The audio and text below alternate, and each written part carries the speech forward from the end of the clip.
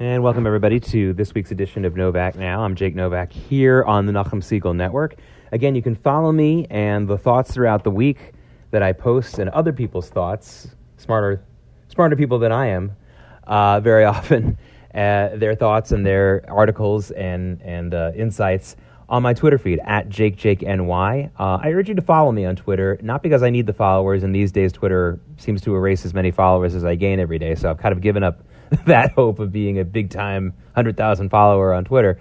But I do think it's, I really do try to bring in a lot of new voices and people who I think are quite insightful, who aren't the kind of folks who you're probably seeing on your social media feed, let alone your multimedia news stations and things like that. So I do urge you to do that and join me there. At JakeNY is my Twitter handle. I have a Facebook feed as well. A lot of the stuff carries over there as well if you're a little bit more comfortable on Facebook. And that's just my name, Jake Novak. You'll find a number of, there's 2 Facebook pages of mine there. There are, obviously, the big story going into this week now is, of course, a terrible day of 2 mass shootings in America on Saturday. 20-plus people killed, I guess it was 20, and then 26 others injured at a Walmart in El Paso. A 21-year-old shooter who apparently took on some white nationalist beliefs and may have been targeting minorities. Looks like that's that story there. And for those of you who like to have balance in the evil force in the world, you had a mass shooting in Dayton where 9 people were killed. The shooter was killed, but based on his social media feeds, it turns out he was a far left-wing type, retweeting a number of anti-Republican type stuff and was a big follower of Antifa type groups, and also apparently was a Satanist. So, yeah, there's something for everybody here. I don't mean to laugh out of, because it's not funny, but just the idea that I think what is ludicrous is when people try to make it think like there's only one philosophy, one violent philosophy in America, only one problem to consider. We have extremism on both sides that's becoming increasingly violent. And, of course, as you may have guessed, for those of you who have followed me either on this program here on the Nachum Segal Network or in my writings, you probably know that I'm one of those people who feels that the focus on the gun itself, the focus on the weapon itself, that so many of our politicians and the news media does is really a mistake. This is not about the weapon. This is not about guns. There are a number of things that I think we can do as a community to keep people more safe when it comes to guns, but those are the same things that we should do to be keeping our community more safe when it comes to everything. And I will put up on my Twitter feed, for those of you who are very focused on the gun, fixated on the gun, it isn't a complete waste of time to do that, because when we focus on criminals getting access to guns, or people who own guns illegally, which of course makes you retroactively a criminal, but I mean people who may not have an otherwise record but own an illegal gun, I'm all for, and the whole country, at least in the recent past, has been all for cracking down on that. Under the Clinton and then the George W. Bush administration, special money and special task forces at the city and federal levels were put into place, and they were incredibly, incredibly effective at cutting down on the number of illegal guns in America, especially in America's cities.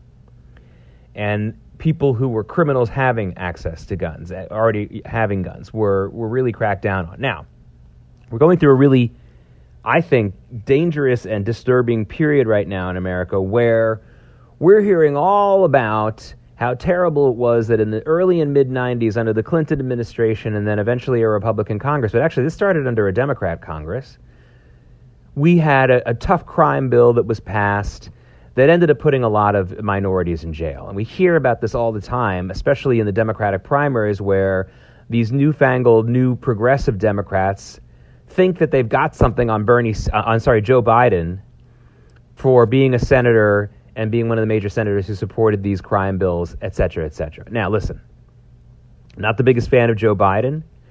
I believe the best way to describe Joe Biden is rusty weather vane. Meaning that he has, throughout his career, has just turned to where the wind is blowing. But he's getting old, so he's kind of rusty. And at some point, when you keep turning with every which way the wind blows, and you change your positions and you change your supposed beliefs based on where the wind is blowing, eventually you run out of steam doing that. Eventually it gets rusty. You can't keep doing that. And I think he's getting really close to that point where his weather vane is unable to turn very quickly because it's so rusty. But that aside, I'm really concerned about this.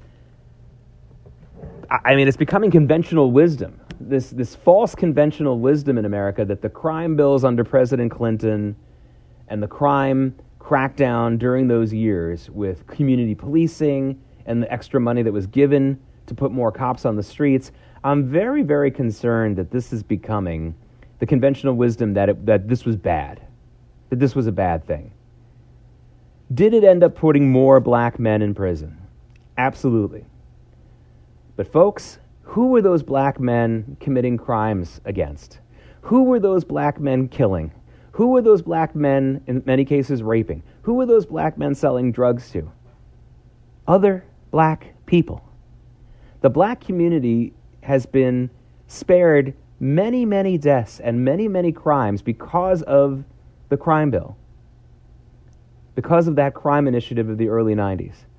Now, do I think that Joe Biden is going to have the brains and the guts to stand up in the next debate and say, you're damn right, I supported those crime bills, and yes, it did put a large number of black men in jail, and I know that looks unfair on the surface, but it saved black lives. Those people weren't coming into the white neighborhoods and killing the rich white people. They were creating a genocide of their own people in their own neighborhoods. And in the places where the crime bill didn't take enough of an effect, or in the places where the first places where they've started to wear off, we're seeing the results of this. Now, we know about the mass shootings in El Paso and the mass shootings in Dayton this weekend, but did you know that there were dozens and dozens of shootings in Chicago this weekend? And a few people died, I think 6 people. Did you know about that? My point is that going after guns and people who own guns illegally and going after illegal guns that are not legally sold in this country, and guns that are being owned by people who should not have them legally. I'm not talking about we don't think they should have a gun. It's not about your personal feeling. I'm talking about an actual law that's in place. When that has been done in this country with effort, with bipartisan partnership, which I think would happen again. If President Trump came out and said, listen, we can argue all day about new gun laws, but why don't we commit ourselves to really cracking down on the illegal guns that are still on the streets right now and the criminals who have them?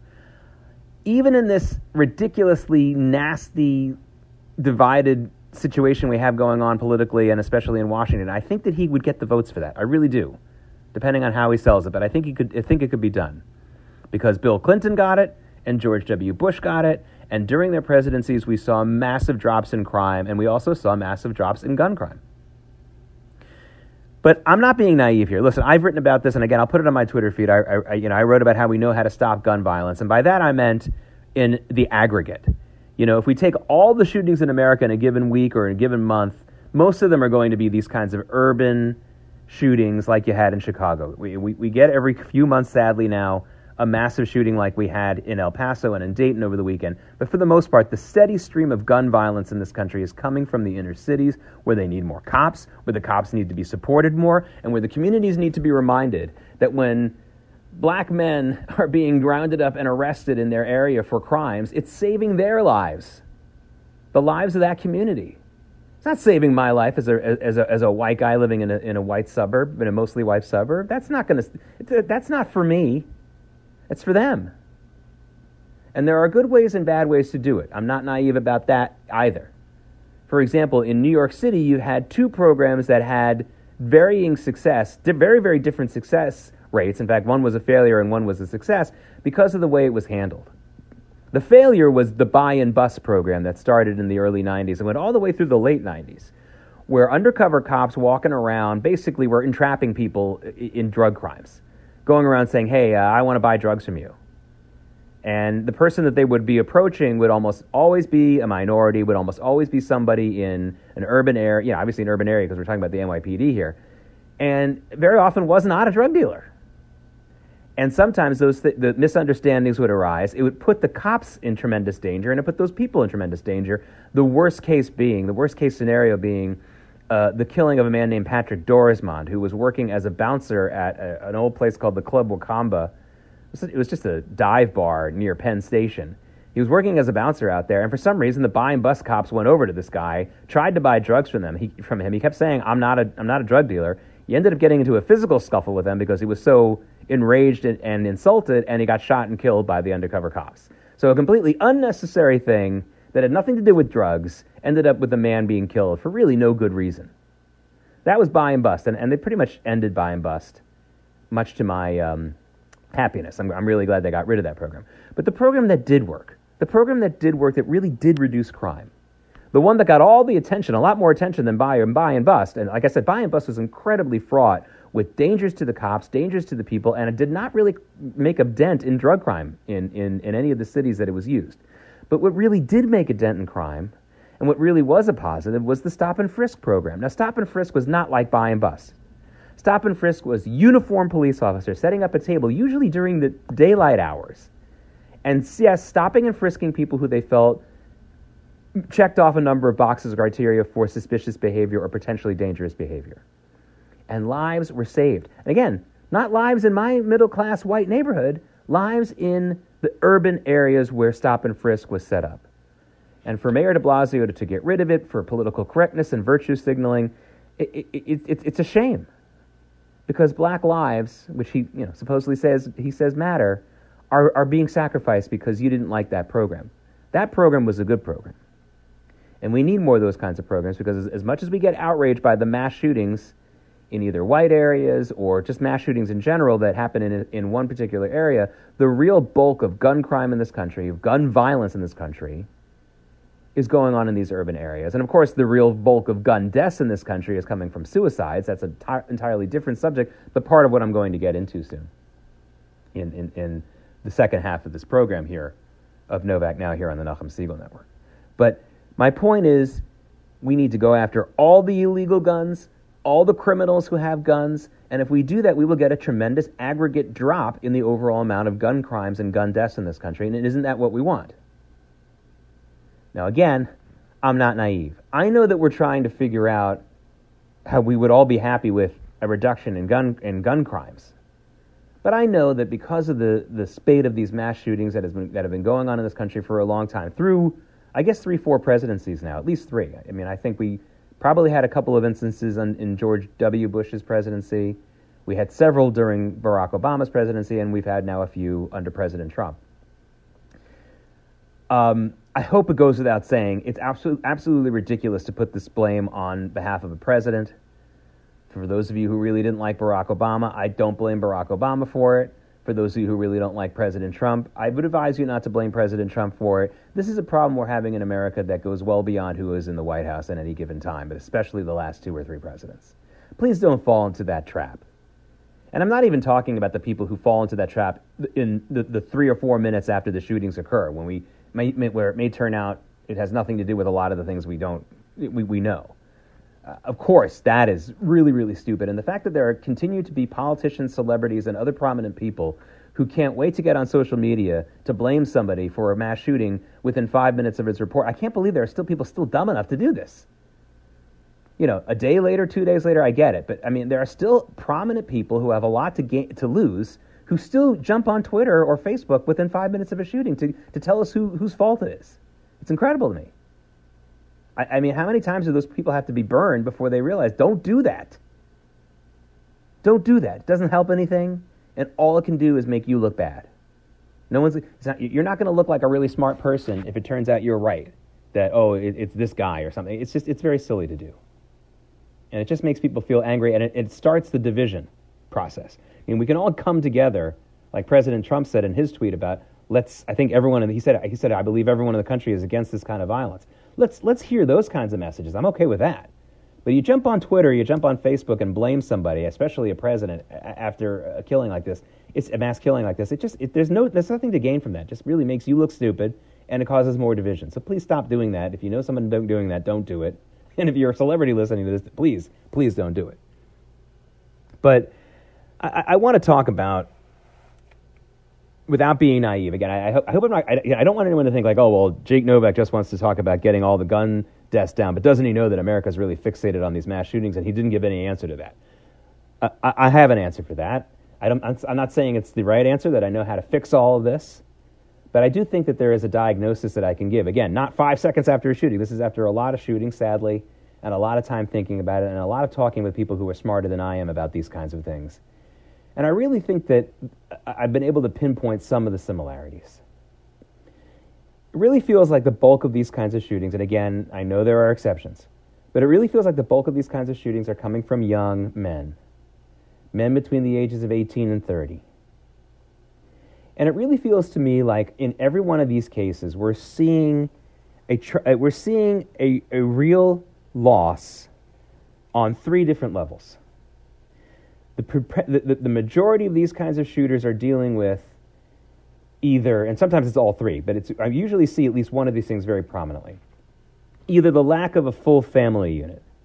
And by that I mean almost all of them do not have, or did not have through a tremendous part of their lives and their formative years, a father and a mother in the house.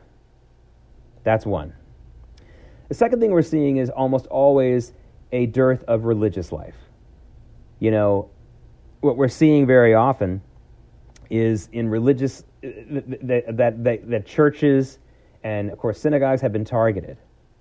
And I really feel that people who are regular churchgoers or synagogue goers don't think about going to those kinds of places to kill people.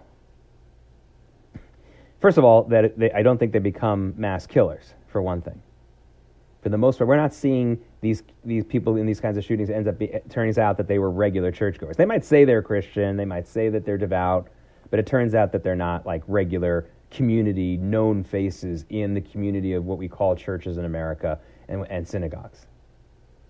So I really think that that's one of the reasons why the people who don't go to these kinds of places target the churches and the synagogues, because it becomes a place where they actually have a mixed feeling about it. They may think that they hate the people in them, but they may also, deep down, I think they're jealous. They're jealous that there's a community there that they haven't had. And they're angry about it. They're angry that they have something that they don't have. Similar to my first thing that I said about the lack of a father and a mother family unit. Look at some of these places where the shootings also happen at, when they're not at a house of worship. They're at a place like a Walmart. Who's shopping at a Walmart on a Saturday? People, if you're a young, successful, single guy or girl, you're not shopping at Walmart, not only because it's a money thing, you can afford to shop somewhere better, but because people who are shopping at Walmart, even if they're not that poor, they're shopping for family items. They're getting underwear, they're getting socks, they're getting cereal, they're getting maybe a sprinkler for their lawn. Real simple stuff that families have. And again, if you've grown up in a place where there wasn't a full family unit, you might look at a Walmart and actually see things that you really wish you had. A family going and shopping together or something like that. Things like that happen. And parties are often a place, a target of mass shooters, because a lot of them are loners and don't feel they have a friend or a community or can feel comfortable in a party atmosphere. So we're seeing a lack in so many cases, a lack of a father and a mother in the house, a lack of a religious life, and then most importantly, because family and religious life both feed into this third thing, we're also seeing a lack of a clear purpose. We can talk about guns and we can talk about violent culture in America, but what really scares me when I look at young people in America today is I see so many of them without any real purpose, and they're striving for one. One of the reasons why certain political movements and things like environmentalism are attractive to some young people very often is that they're looking for some cause. If you're not a religious Jew or a religious Christian or even a devout Muslim, what is your goal every day? Is it just to get rich and to be happy? And what does it mean? I always tell my kids, I know all the other parents that I just want my kids to be happy. Look, I would like you to be happy, but more important to me is that my children will be good people. There's a lot of happy people out there who are disturbed. They're happy being not so nice. I don't want that. But where's the purpose? And one of the things that one of the reasons that I think Israel doesn't have these kinds of issues, when we strip out terrorism, and that kind of violence that's connected to terrorism in Israel, connected to the Arab-Israeli conflict, we look at a country like Israel and we don't see mass shootings. We don't see a lot of crime in Israel, actually. We don't see a lot of homicide in Israel. And is that because Jews are better and we're nicer, and because religious boys and girls have so much more Yirat Hashem that they don't commit crimes? I don't know. I don't think it's that. I think it's that almost every person in Israel from 90 to 8 to 9 months feels like they're living, it has a purpose. The purpose is the building up the strength of the Jewish people, building up the strength of the Jewish state. You feel like you're a part of something. Now, you may feel marginalized, like you're not getting enough of an opportunity. For example, Mizrahi Jews have felt that way for a long time in Israel. But you're still part of something that needs you. And I think the draft has a lot to do with it also. And I think that when we got rid of you've heard me say this before on Novak Now, on the Nachum Segal Network. I had an entire program about this, where, to give you the Cliff Notes version, I did conclude, and I continue to conclude, that the elimination of the military draft in the United States is, on balance, has been a good thing, especially for the military. But it has come with tremendous, tremendous losses to our society as well. It's a net win, but it's been a tough one. It's not a slam dunk. And I think that for minority communities, the ending of the draft has been a bad thing, especially in a post-Vietnam era where the military is in better shape. And I think that we had fewer mass shootings, even though you had millions more Americans getting firearms training. And I think actually it's actually not even though. I think it's because of, when you really train on a firearm in a military setting, for people who are somewhat well-adjusted and better, you're going to learn respect for that weapon and understand that you can't be, going around killing people willy-nilly with it. But I also think it gave people a little bit of a purpose in life that they don't have. I think that we have a purpose deficit in this country.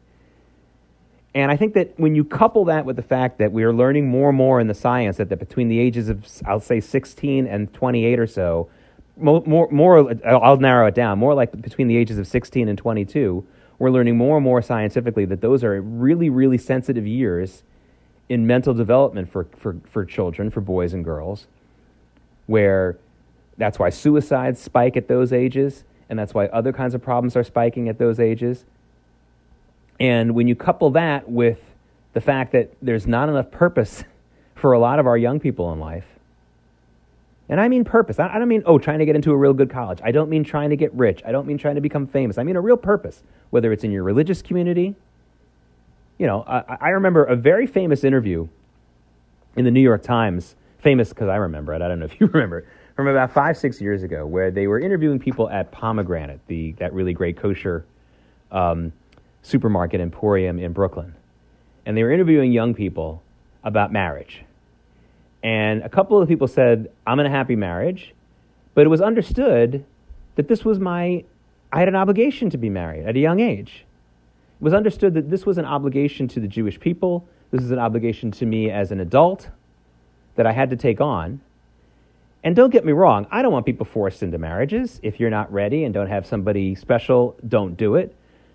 But again, another topic I've written about quite a bit over the years is one of the things that really gets me scratching my head is I don't understand these parents of children in their 20s and even 30s who are in committed relationships or in long-term relationships, and the parents now don't say, hey, maybe you should get married? Maybe it's time to grow up and show a real, true spiritual and legal commitment? Maybe if you want to have kids, the kids should know that mommy and daddy are married? I don't care what anybody says about newfangled relationships. It's good for a kid to know that their parents are married and together, if that's possible. If you can't live together and you need to get divorced, I get it, I understand. But if you can, this whole just coexisting thing is not working. It's not working for the children. And I do think that it is contributing to this violent outbursts in America. Guns, especially in a state like Texas, have been available and open for decades and decades.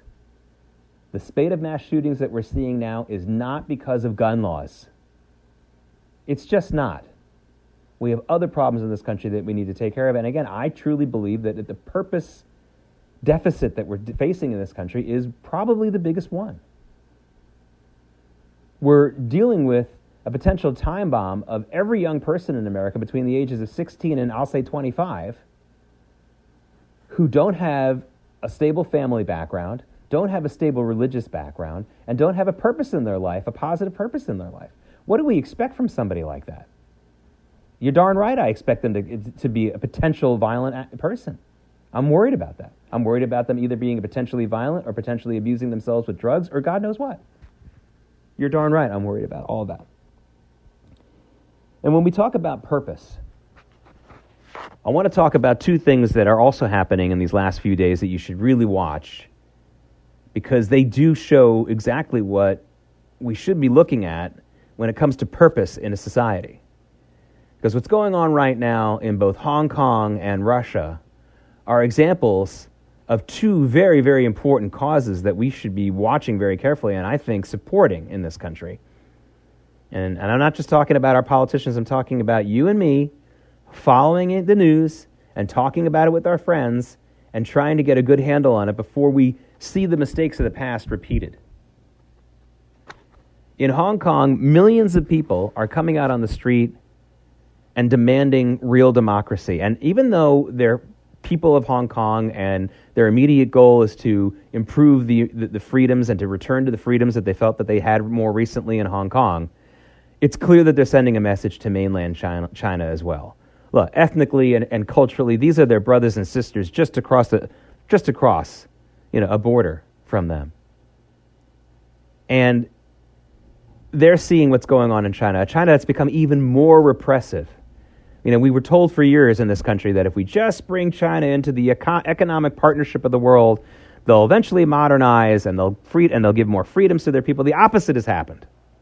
They have less freedom, and they're using technological advances to crack down on their people even more, much to the shame of the Googles and the Yahoos and all the other tech companies that are colluding with them. For money, it's just for money. I don't think that the people who run Google and the social media companies had the same philosophy, have a communist philosophy or anything else like that. I just think that they look at China, that it's the world's biggest market by people, and they're just like, oh, I'll make a lot of money if I work with this government. And for that, they're willing to help them and be complicit in the cracking down on these people. And what we're seeing in Russia also, the people of Russia understand they don't really have a democracy, that Putin is controlling that country from top to bottom. And we've seen protests in the last few days, and we've seen the Russian government starting to arrest these people and crack down on them. And they're not even asking for Putin to step down. They're asking for more opposition parties to be allowed to run in the elections. That's what they're asking for. That's the great crime that they're committing in Russia. My friends, as frightening as some of these stories are and as confusing as they may be to some of us, that's a purpose. Those people going out on the streets in Hong Kong, they have my admiration, and they have, in some cases, they're a source of jealousy for me. I'm jealous. I wish that our young people in this country had a purpose that was worth doing that for. They don't. The people of Russia, the young people of Russia, have a purpose worth going out into the streets for and protesting. We don't have that in this country right now. Except, the only purpose we have that I think everyone should maybe get out on the streets for is to find a purpose. And for that, though, I think they need to get back to family, they need to get back to religion, and they need to get back to maybe serving their country in a positive way. This is Jake Novak. This has been Novak Now on the Nachum Segal Network. I hope to speak to you again next week.